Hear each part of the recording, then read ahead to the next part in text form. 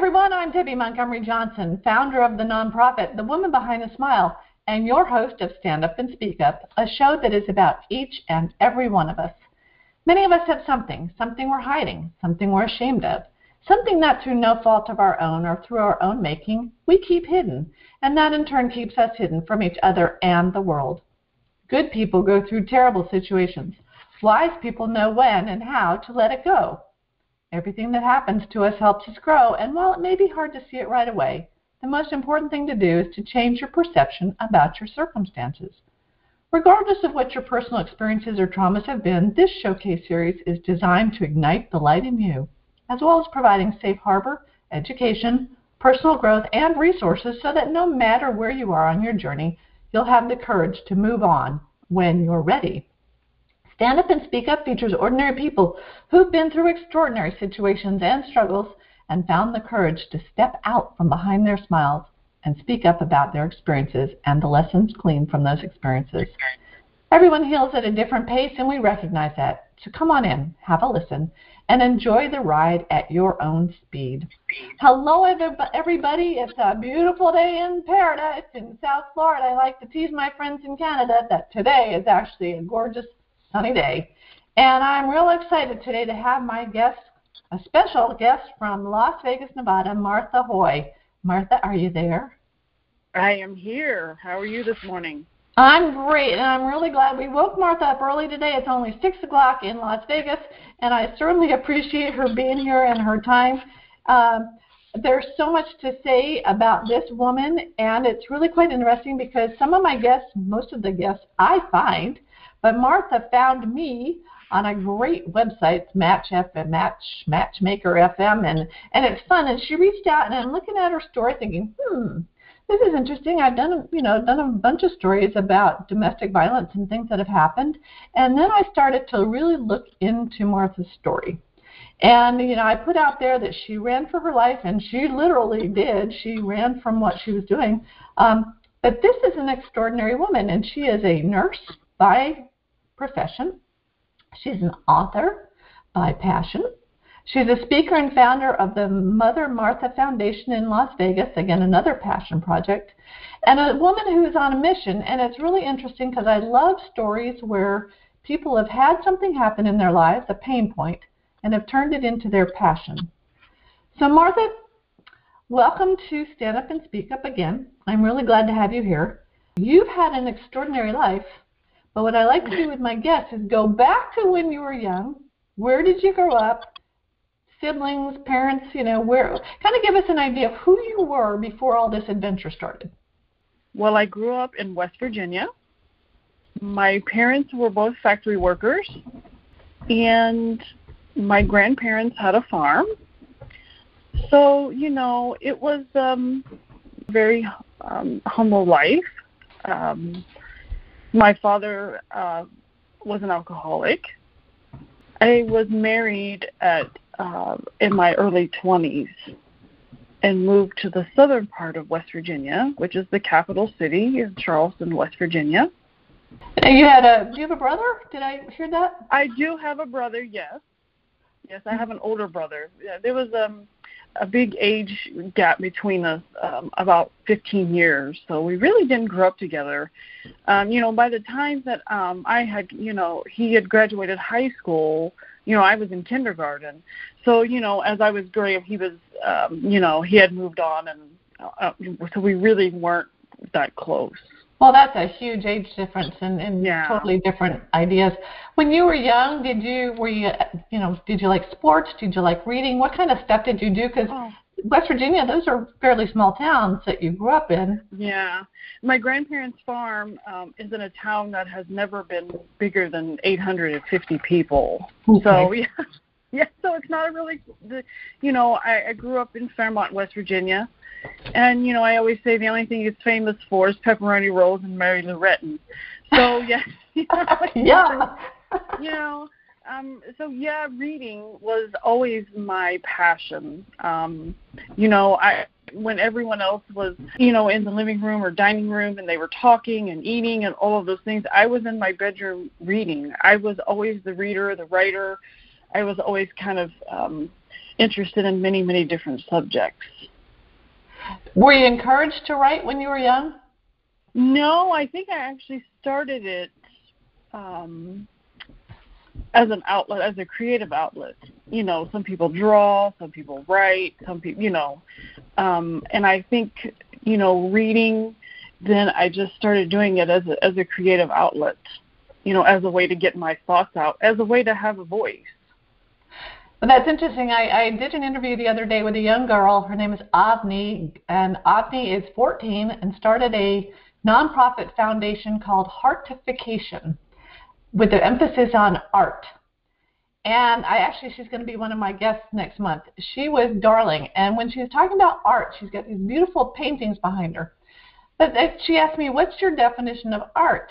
And I'm thinking, you know what? I can only draw stick figures, so art for me is not painting, but art has turned out to be music and writing. And that's why when I saw you on a podcast, and it was all about the art of writing. And so I was curious if that, you know, started when you were young, or if that came later on out of your life, which does happen to many of us that are a little bit older. We're writing about what happened in our life. So let's go back now. You've grown up in small town West Virginia. You got married relatively early and moved to the city. Mm-hmm. Is that what happened in the city?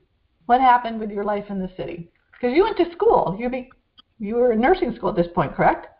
Yes, I 2013, you know, my life changed. You know, I moved to Charleston, and I was newly married, and I was going to nursing school, and I was working during the day. And, you know, life seemed, you know, like everything, you know, my future was so bright.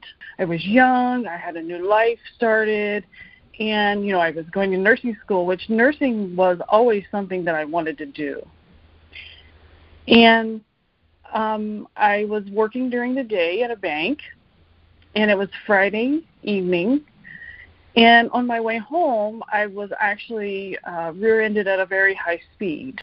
So in a moment's notice, in just a second, my whole life had changed. I was a young woman whose future looked very bright to someone who couldn't move.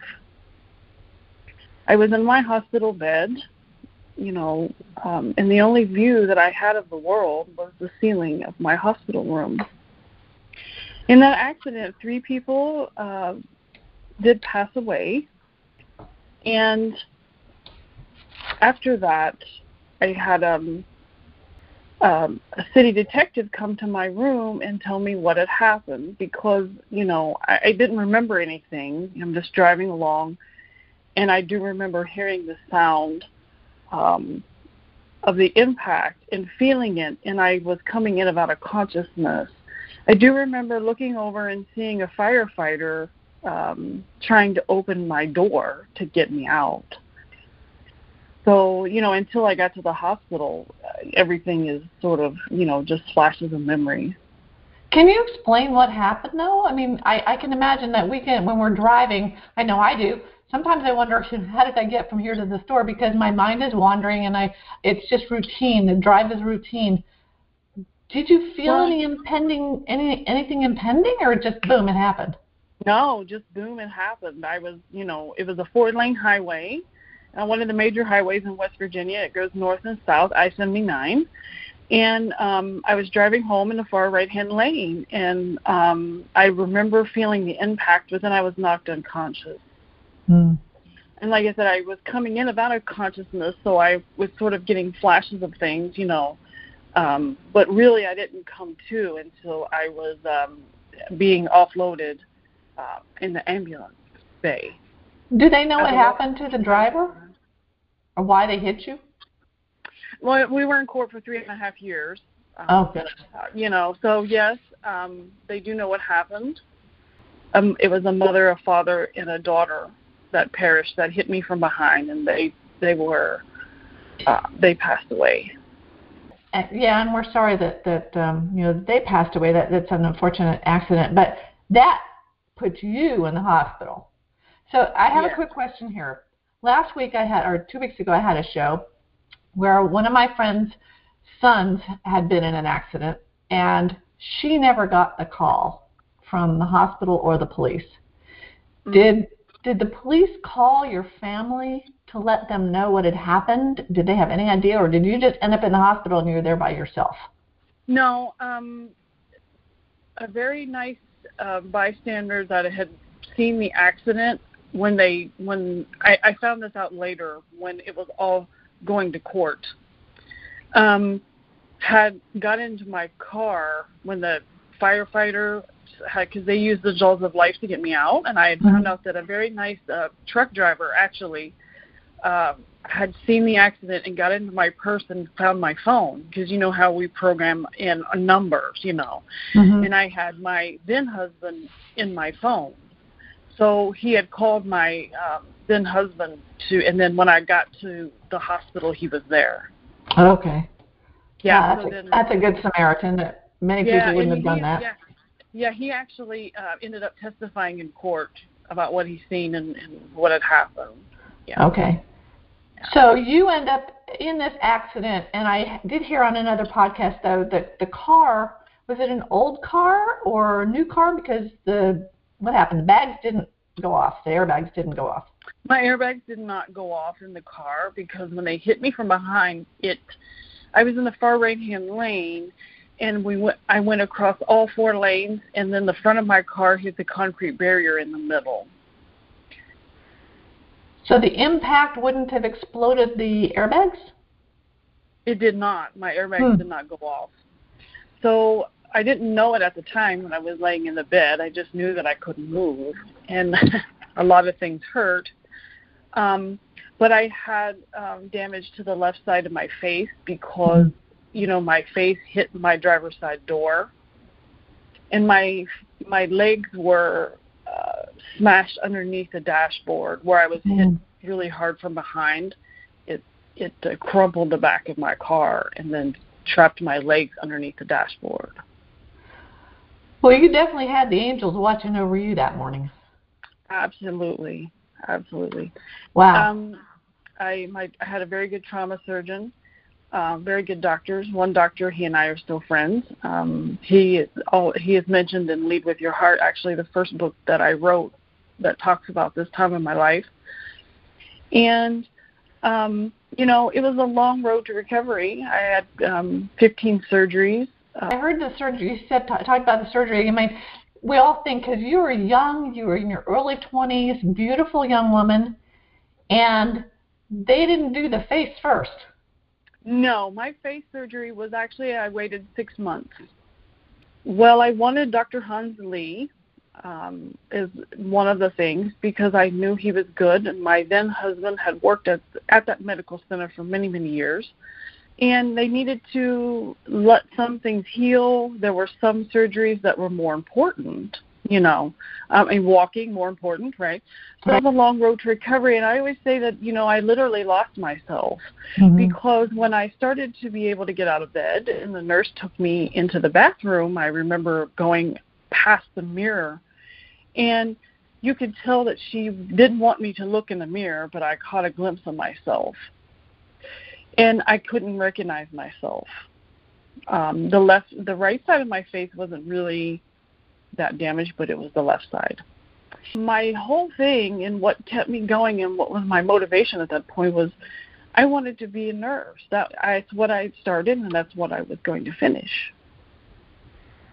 So, I'm not going to say that I popped up the next day. Like I said, it took about a year for me to recover.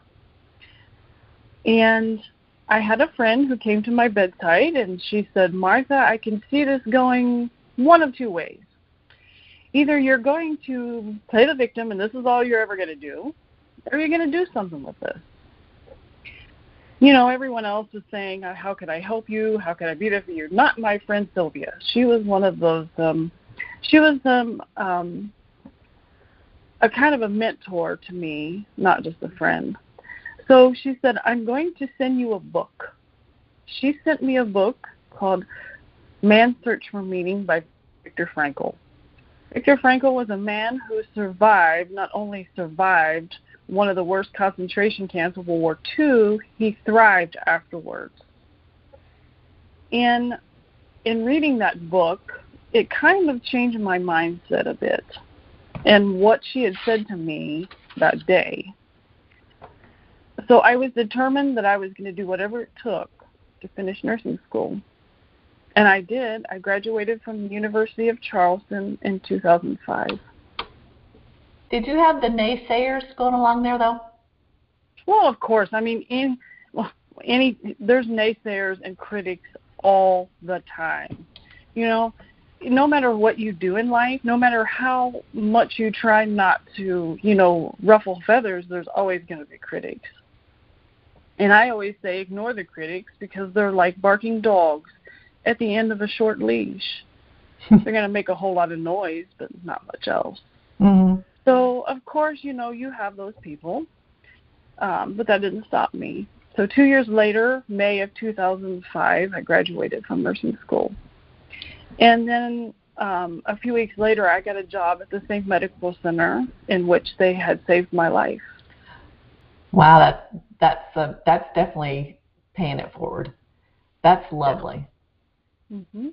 And I'm sure such gratitude too on your part, but also from the nurses that might have helped you. How exciting to actually see the fruits of your labor, basically. Right. Because a lot of times when people go in the hospital, they hope never to go back, and you were there a shining example of what their care had done. Well, congratulations on that. And but it was a slow road. And sure. I remember I heard you saying one time that, you set your goals, but it was one small step at a time, like tomorrow I'm going to take one step towards the mailbox. Yes. And then the next day take 2 more steps or even 1 more step. As long as you're doing more than you did before, you're still going forward. So it would have been easy to be in that victim mentality, though. I mean, I work with a lot of people who have been taken financially, and they're in that victim position for a long time until they decide that, okay, I've had enough. If they don't, then it's very difficult to recover. Would that have been the same situation for you for health-wise? Sure. Like I said, my friend came to me, as I was in the hospital, and she was like, well, what are you going to do with this, Martha? Are you going to sit here and this is all you're going to do? Or are you going to do something with it? And were you ever sad about the way, that your body and your face had changed? At one point, where was the catalyst in that mental thought? Well, definitely the book, Viktor Frankl's Man's Search for Meaning, because I read that in one setting because, it's very gripping. And after I put the book down, because I picked it up and it was daylight and I put it down, and it was dark, and I had always been a reader anyway, and I was recovering. So, it's not like I could walk around. It's not like, and that's when it all changed for me, because I thought, if this man can live through this and still come out and help other people and do the things that he did, then what am I complaining about? It kind of changed my perception in many ways, because I was like, well, if he can do that, I can do this, right? So that's kind of that's why I always say that the car accident was the catalyst that started everything, that changed kind of woke me up in life. Well, I heard you call it too. It was the beauty of the trauma. It opened up your vision. Absolutely. And I thought that was lovely. I mean, it's true, because we can get stuck in what happens to us, or we can, take it forward and make something out of it. And you said that was your wake up call. Yes. When you were in the hospital, it was relatively short as far as recovery. Right. Right afterwards, I wasn't in the hospital that long. They came, my trauma surgeons came to me and they were like, well, we have a lot of work to do, but, we had to let some things heal. We had to, prioritize what needed to come first. So I knew that the road to recovery was not going to be easy. Mm-hmm. Where was your family in all of this? My family lived about a 2-hour drive away. Okay. I have to say, at that time, that they were supportive. Okay. New husband? No, he was there for me. He's a hardworking man. I always had my medical needs met, medications, surgeries. He was there for it all, Mm-hmm. And that's why I always say he was a good man in a lot of ways, but he was not in others. Mm. My physical needs were met, but that's all I can say. Okay. And this is an emotional adventure, though. Definitely. So did you feel alone in this, or did you have a friend that might have been there? Well, as I was recovering, yes, it's because I was home alone a lot, getting myself to physical therapy sometimes. So yes, did I feel alone in it? Yes. I say this was a time when I went back to, going into books and reading and writing. Through books, we can have the greatest mentors that ever lived on this planet right there with us. But as time went on, and I recovered, I did meet a young man who became one of my good friends, a young man in Uganda. He was an orphan in an orphanage called Bulamu Children's Village in Kampala, Uganda, and his name is Jeffrey Mugisha. What was it called again? He was in a place called Bulamu Children's Village. Okay. How did you meet Jeffrey? I met Jeffrey because a friend of mine had adopted a young man from that orphanage named Ivan. And Jeffrey is Ivan's brother. And I met Jeffrey and we started talking. And it was sort of like a mother-son, maybe a mentor relationship. We had a lot of things in common. We both like to read. We both like different subjects. We like to learn. He had lost his parents, so we met at a time when we both were, I guess, we needed a friend. We needed someone to talk to. We needed someone to be there for each other. And what ultimately happened was that we ended up, from that relationship, from that friendship, two charitable organizations were formed ultimately in the end. But well, I find that incredible because we haven't told the story. You met Jeffrey online. You had never met Jeffrey in person. I had never met him in person, no, but my friend, like I said, my friend in Minnesota knew his brother. Adopted his brother. Adopted his brother. To the United States. Yes, he was brought to the United. She adopted him in 2015 and brought him to the United States. Okay, so where I'm going here, because when I heard this story initially, I'm like, oh my gosh. Of course, you may not know my story, but mine was an online romance that went sour after 2 years and was very expensive. And as I was listening to your story and how you met Jeffrey online, I'm thinking, ding, ding, ding, But Jeffrey was a real person. Yeah, he's a real person. We've met. We've, done these things together. So, yeah, he's a real person. Okay. And Jeffrey never portrayed himself as other than Jeffrey. He was a young man in Uganda. He was a young man in Uganda living in the orphanage, yes. So, and I knew who I was talking to. I wasn't just talking to some random, So I knew he was a real person. I knew the people around him. I knew, like I said, his brother had been adopted by my friend. So what really, the next catalyst in my life was in 2018. It was Mother's Day, May 13th, 2018. This is where Lead With Your Heart ends, because I talk about all of those things up to this point of my life in that book. My home life had really, as time went on, had gotten, more toxic, more unbearable. I look back at pictures of myself from that time, and I don't even recognize myself.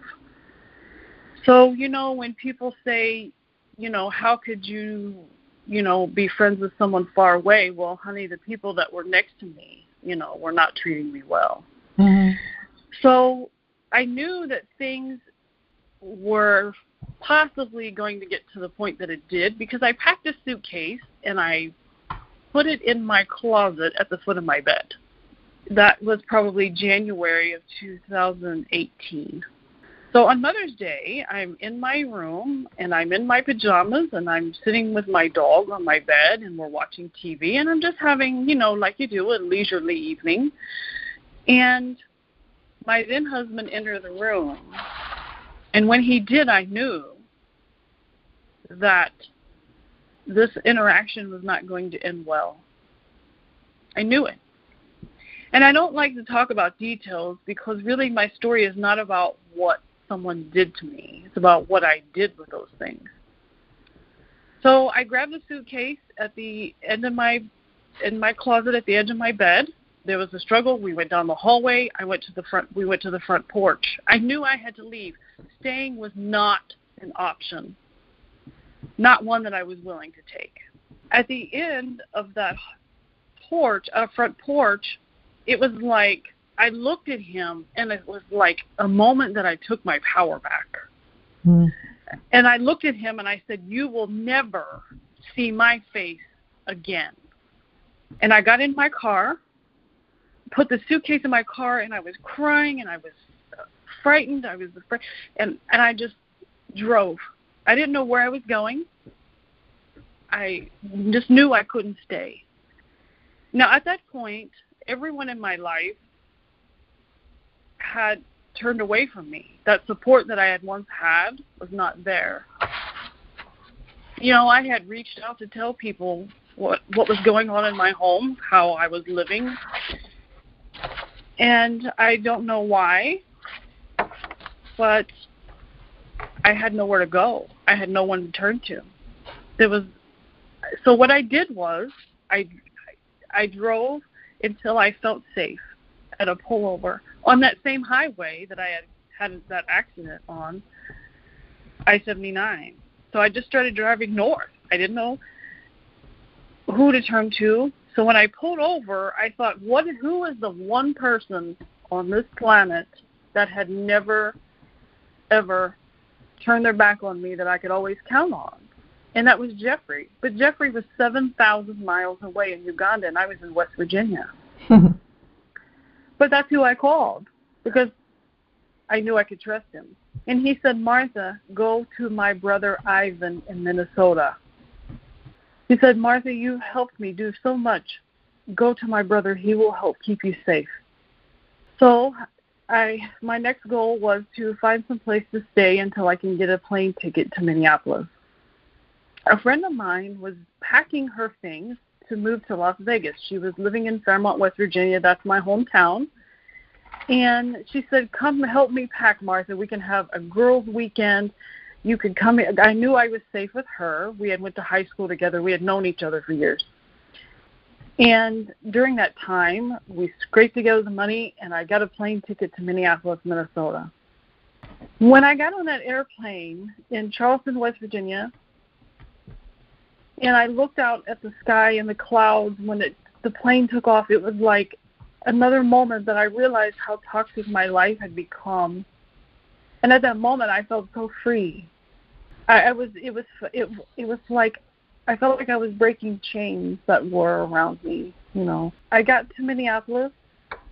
At that moment, I realized that I was in a place that I had never been, and I was waiting for people that I had never met to pick me up. And when you have no choice of turning back, you take the chance. I knew my friend Tracy, and I knew she was reliable. I knew she was a good person. She has a good family. And if she said that Ivan, this is Jeffrey's brother, was reliable and would take care of me and I could go to his home and be safe, then I knew I would be.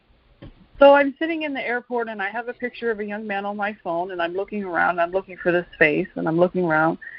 And when I saw him and I saw his smile, I knew who he was instantly because he looked just like Jeffrey's smile. I knew that was him. So with just that one belonging, I still had that suitcase with a few personal items in it. He loaded it in his car, and we got in the car. It was awkward, of course, because now I was going to live somewhere with this person that I didn't even know. And I said, "Ivan, what's next?" And I was thinking about food because that's what I'm usually thinking about. and you know, and he's a young man, you know, early 20s, and he said something very profound. I didn't expect the answer that I got because, you know, he said, "Now, Martha, we live." So, you know, that's when I realized he's right. Now we live. I had spent so much of my life stuck in these circumstances. So much of that time I'd forgotten to truly live, to enjoy the things that are around me. So I spent 4 months in Minneapolis, a little town outside of Minneapolis called Blaine. It's a beautiful place. The people are so, I always say it's so cold in Minnesota, but the people are so warm and friendly. It was a great place to heal. You know, physical wounds heal quicker than emotional and mental. Mm-hmm. But those 4 months were great. I turned out that I even had a roommate named Joe, and Joe is from Rwanda. And I never knew when I met these young men how important they would be in my life. But they kept me safe. I got a divorce. And how I got a divorce is I got a divorce over the telephone. I clocked out for lunch. I found a nursing job, which was, you know, as a nurse, I didn't have any problem doing that. I clocked out for lunch at my nursing job, got a divorce over the telephone, and then hung up and clocked back in, a single lady.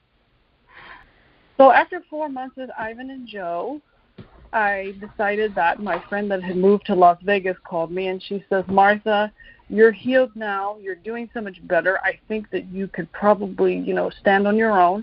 You should come out here, and we could, you know, be two single ladies, you know, living off the Las Vegas Strip, and we could, you know, restart our lives. You know, it was a redo." And it sounded great to me. You know, as I said, I loved Minnesota, but I always make the joke that I moved from the most boring place on the planet to the most exciting. But that's a joke because I love my Minnesota family. Trust me, if it wasn't for them, I wouldn't be here. You know, I packed up that suitcase, you know, the one thing that I only had, you know, and moved to Las Vegas. And at that moment, I'll never forget the moment that I drove down the Las Vegas Strip for the first time. You know, the bright lights and seeing the people and the tourists and everyone's having fun. And, you know, I was like, wow, you know, now my life is like a book full of empty pages. Now I can make it look like whatever I want it to look like. You know, it was a very exciting time. So when I got here, that's when I decided that I was going to start Mother Martha Family Foundation in Las Vegas. With the goal is that I wanted to give back to these children, to these young people. I wanted to ensure that the work that was being done in Uganda, especially through Balamo Children's Village, that it continues. Because of the morals and values that they had gotten, the great foundation that they had gotten in the orphanage, these young men were brave enough to step up for me. And I wanted to ensure that continued.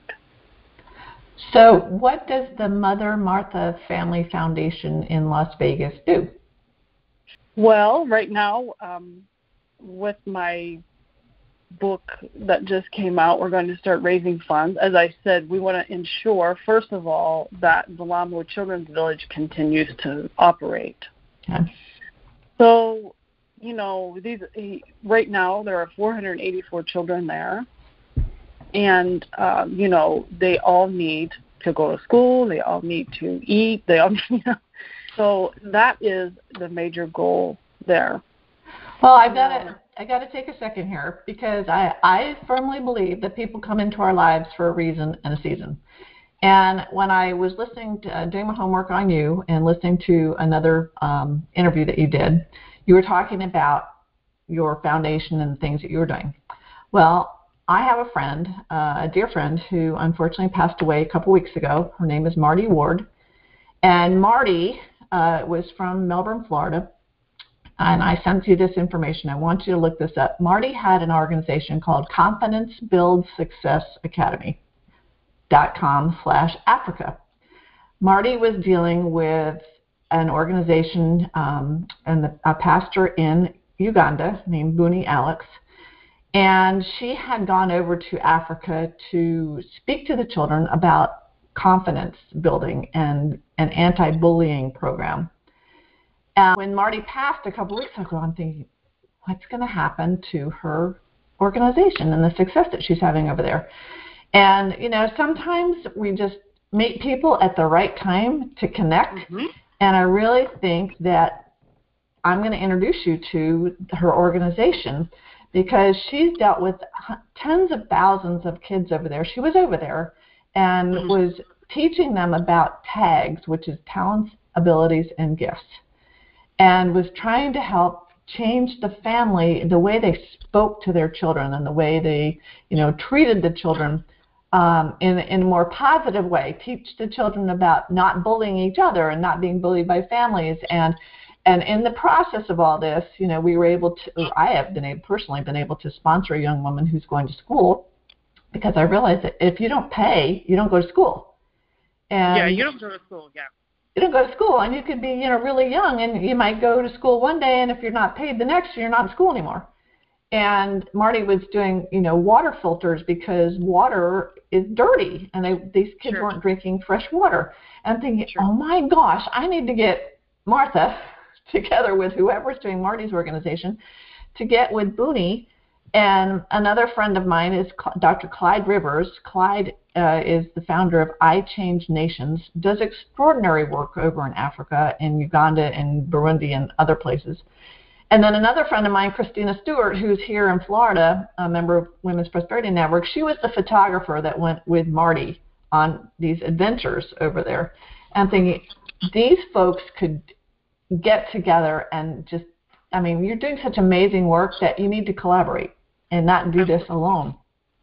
So I was thinking about Marty this morning because, 2 weeks ago I said Marty was in the hospital. Last week on my show, Marty had passed away, and I'm thinking, this week, now I've got someone that's just so entrenched in Uganda, and I could feel Marty's passion when I listened to you talk about Uganda and what you're doing over there and the kids. I'm thinking, there is a reason that all these folks have come into my life, and thank you for what you're doing over there. Now, some people would say, we have kids in America that are having problems. What drew you to working with the kids over there, other than Jeffrey and Ivan? Because of what they had done for me. And, when I was getting to know Jeffrey, I got to learn about his country and his life and how, because from the outside looking in, we were two different people, right? We were from different cultures, different continents, different everything. But really, we're all more alike than different. The people mm-hmm. spend too much time pointing out differences, which cause separation, So when I, made that connection, we made that connection with each other during times of our lives when we both really needed someone. I got to learn about the country and the people.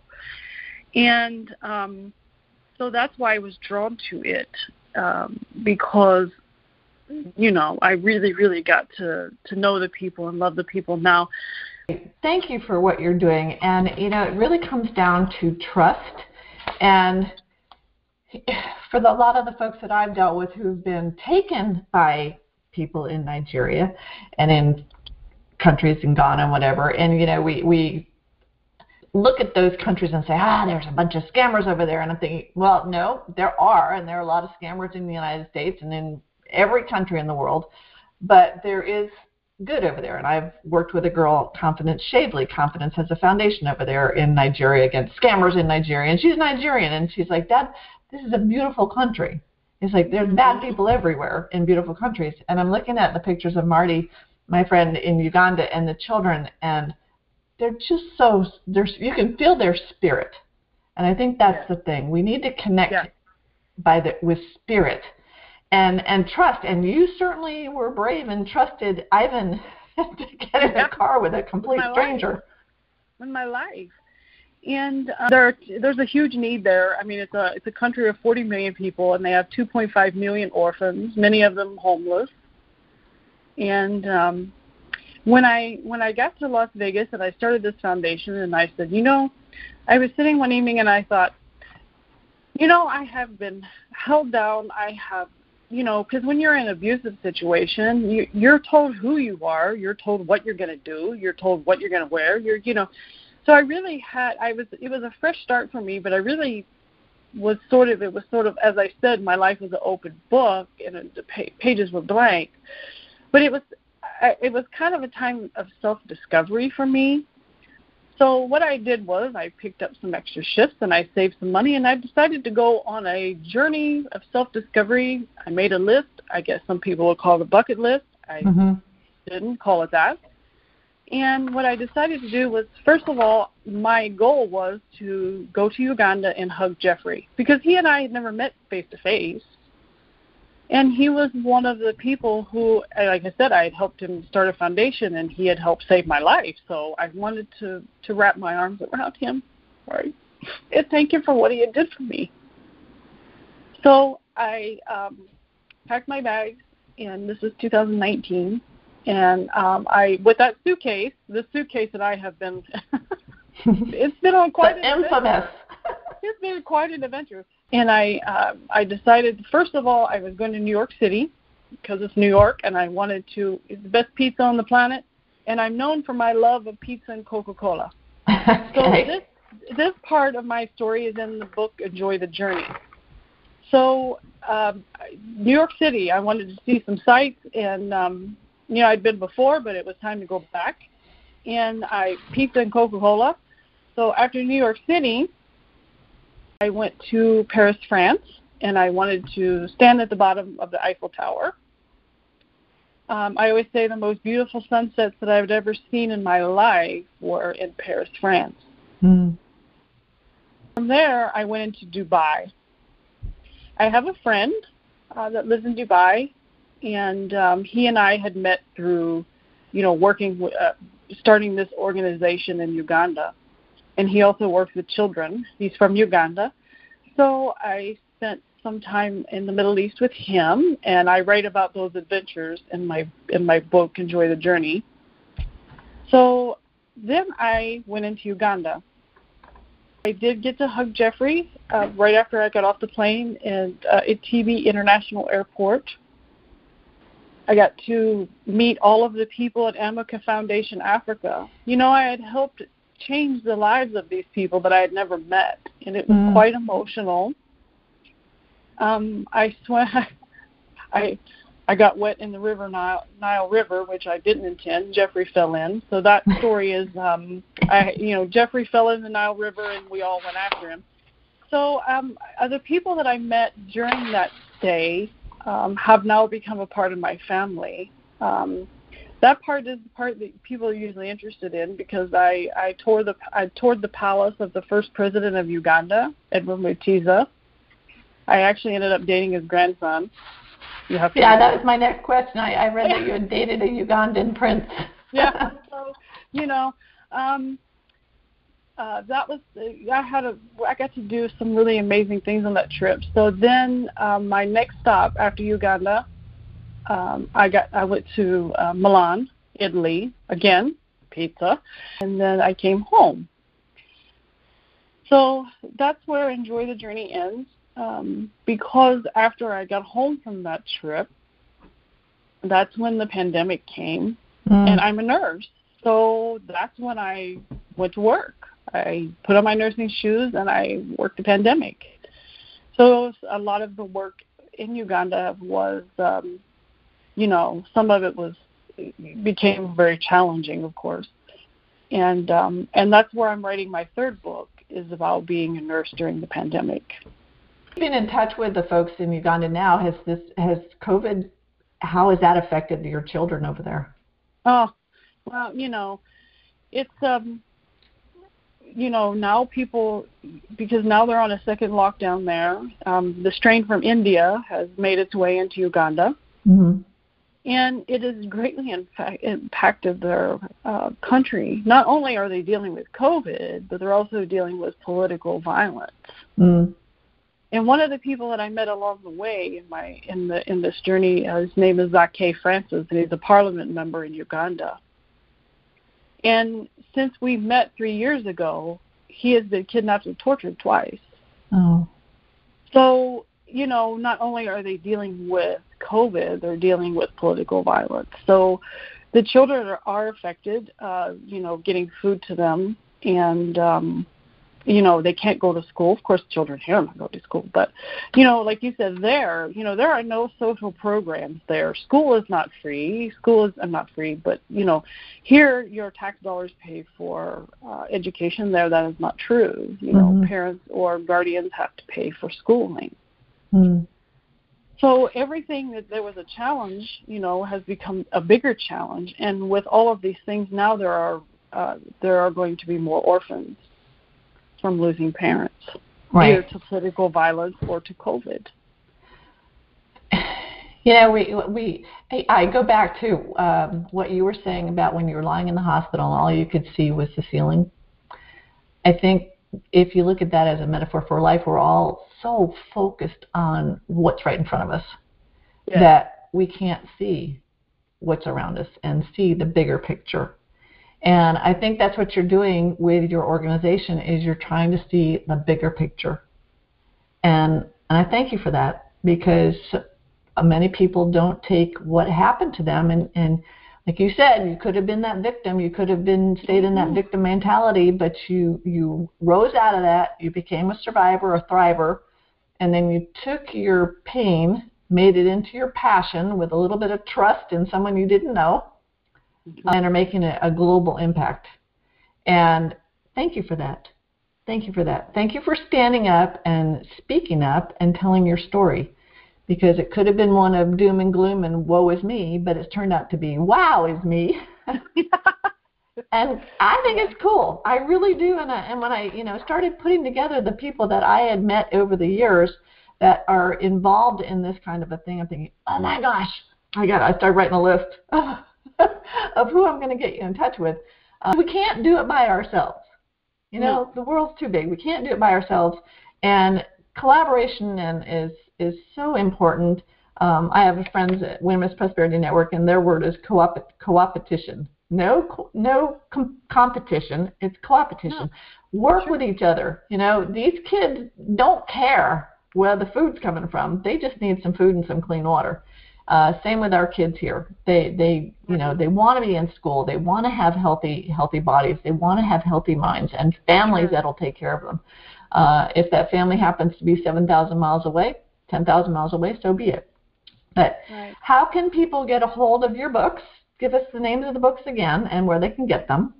Okay, my first book is Lead with Your Heart, and the second book is called Enjoy the Journey, and you can find them on Amazon, Barnes & Noble, anywhere books are sold. And a percentage of the profits of those are actually going to your foundation to help the children. Yes, all of the proceeds go to help the children. Okay, perfect. And how can people get a hold of you? Do you have a website for the foundation? MotherMarthaFamilyFoundation.org. Okay, well, I'll put that in the replay of this, MotherMarthaFamilyFoundation.org. And you're on all social media. I'm on all social media, yeah. Okay. Well, I thank you for your story, for reaching out to me, and actually I wrote down here the name of your next book is going to be called The Suitcase and I. That suitcase could talk. It could tell one heck Well, of a wouldn't that just be that'd be a great children's book. Yeah, it really would. Yeah. I think that would be lots of fun. So thank you so much for all the work that you're doing for the organizations. I'm so grateful that you made it through the accident and you got through and got past the naysayers and the people that say, don't tell me what I can't do, and that you did it, that you had that can-do attitude, and that you continue to have that can-do attitude. I think you're going to make great things happen around the world, and I really appreciate being here today. Thank you for having me. Absolutely.